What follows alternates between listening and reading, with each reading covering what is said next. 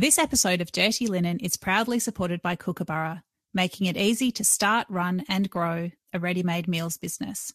For more information, go to kookaburra.com. It is Friday, the 11th of March, and it is time for Friday on My Mind. This Friday, I'm wandering around with my dog, Peppy. I've just thrown the ball for her, and I'm just wandering around some random laneways because for various reasons, my house is too noisy to record right now. So if I trip, if the dog barks, if a bus goes by, any little life things. Not sure if you can hear Peppy panting, but she's really worked that ball this morning. So forgive the interruptions, but sometimes there's a lot of things on my mind, including staying upright on Melbourne laneways. All right, it has been a really big week, and I did feel like it was great to check in with you at the end of it. What is on my mind? It's been International Women's Day, International Women's Week. I've had a really woman-centric week, which has been wonderful. We kicked off the week with Jo Bangles from Splatter's Cheese Train in Geelong. Jo's a woman. She's also lesbian, and I think the whole LGBTI plus culture in hospitality is something I really want to keep talking about. I think there's so much work to do, so many great stories, but lots of hard stories as well. And it was fantastic to highlight a woman who's creating a really safe space for diversity and inclusion at her awesome cheese train in Geelong. And there's quite a lot. Geelong's getting a bit of a light shone on it, and I think that's great too. Such a cool place. So on Tuesday, an interview I did with Nigella Lawson came out as part of a Good Food feature that talked to 5 different women in food about what they would say to their 18-year-old selves.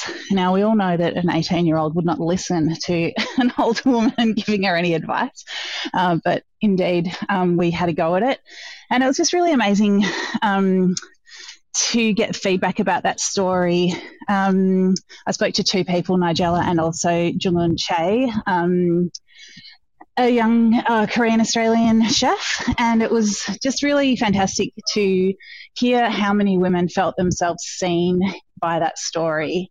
And one thing that really stayed with me was Nigella's description of being a woman who was trying to make her way in the world, feeling like you were walking through the rows at the theatre, passing by, pressing against people's knees and saying, excuse me, all the time. And that she felt that perhaps women didn't need to apologise for themselves so much these days. I think that is sometimes true and sometimes not true. I think if we could all be a little less apologetic, then that would be a really positive thing. Also on International Women's Day, I was the MC at an awesome dinner at Mr. Bianco, which I renamed Ms. Bianco for the night. Joe Vargetto's restaurant, really fantastic ally of women, employs wonderful women, and certainly allowed women to take the floor.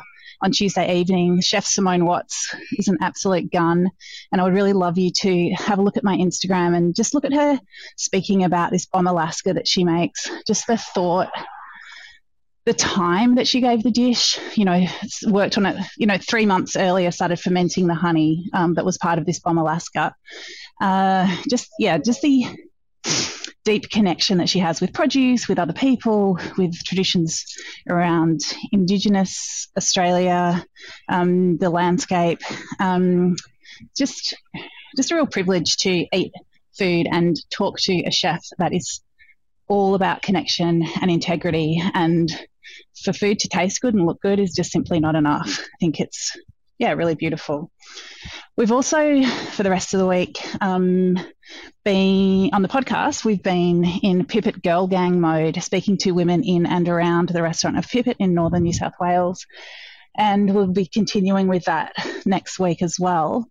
I've just loved this series, and I would really appreciate you having a listen to it if you haven't already. It's just been great to hang out in a place and get different people's perspectives. Of course, since this series was planned a few weeks ago. The devastating floods have swept through that whole region. So that's been a big part of these conversations. And I think it's really important to bear witness to what's going on in northern New South Wales at the moment. It's also provided the opportunity to reflect on what restaurants and hospitality can mean for communities and for people in hard times as well as in good times. I'm going to move on and talk about some restaurant reviews now. I'm filling in for Besha Rodell on Good Weekend, which recently started publishing restaurant reviews. So these will appear on Saturday, and I'll have my Sunday Age restaurant reviews on Sunday. I'll be doing the Good Weekend ones for 4 weeks. And my first one, perhaps appropriately, is called Her. Her, and that'll appear online today and in Good Weekend magazine tomorrow. It's a new 4-story bar, restaurant, music room, cool hangout in the city, opened by the team that has Arbory and Arbory Afloat. And yeah, I went there a few weeks ago and just loved this feeling of Melbourne coming back to life. And that's kind of the theme of my review. My Sunday Age review this weekend is Fish Social. It's a fish and chip shop where you can eat in. There's a few seats in the window. And I just have to say, I think it's the best potato cake that I've ever eaten. It's just simple. Desiree potatoes, sliced, simmered, chilled, fried once, fried again to serve. They're so crisp. The inside is so creamy and delicious. And I feel like there's something in it, like why get so excited about a potato cake? But I think, is there something about this moment where we are really appreciating simple things done well, like a great potato, cooked really carefully, it's at a really approachable price point, it's $2.50, in a simple setting where Chef Paul Dunlop is focusing on really good fish and, underloved fish as well. But yeah, done really well. I love it. Speaking of seafood, we're planning a series on Dirty Linen soon about Port Phillip Bay.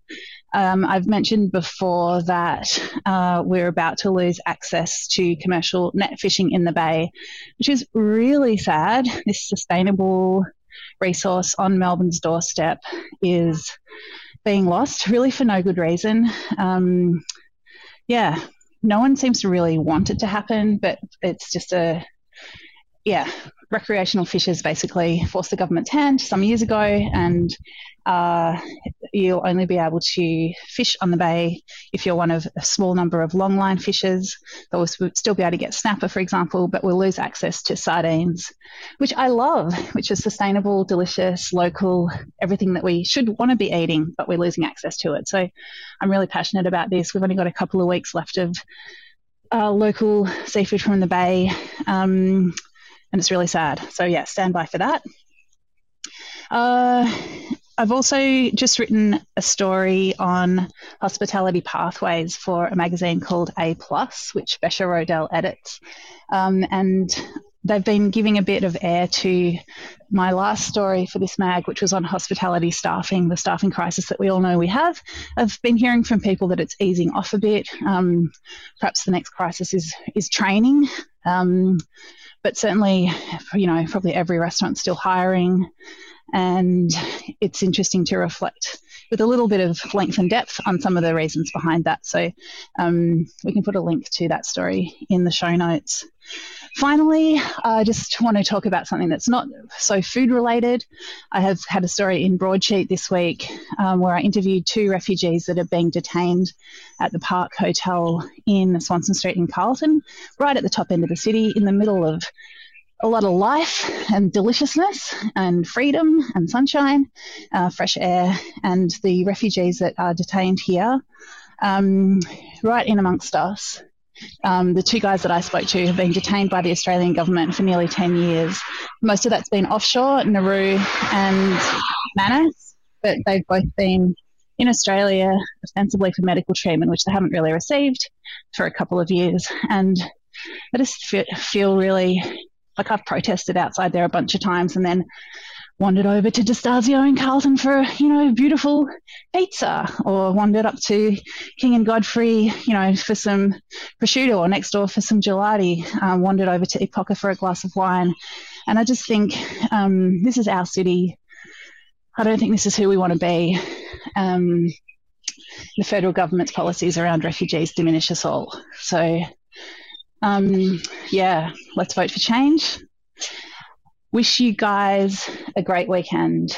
If you're getting out amongst it, enjoy. Eat with relish.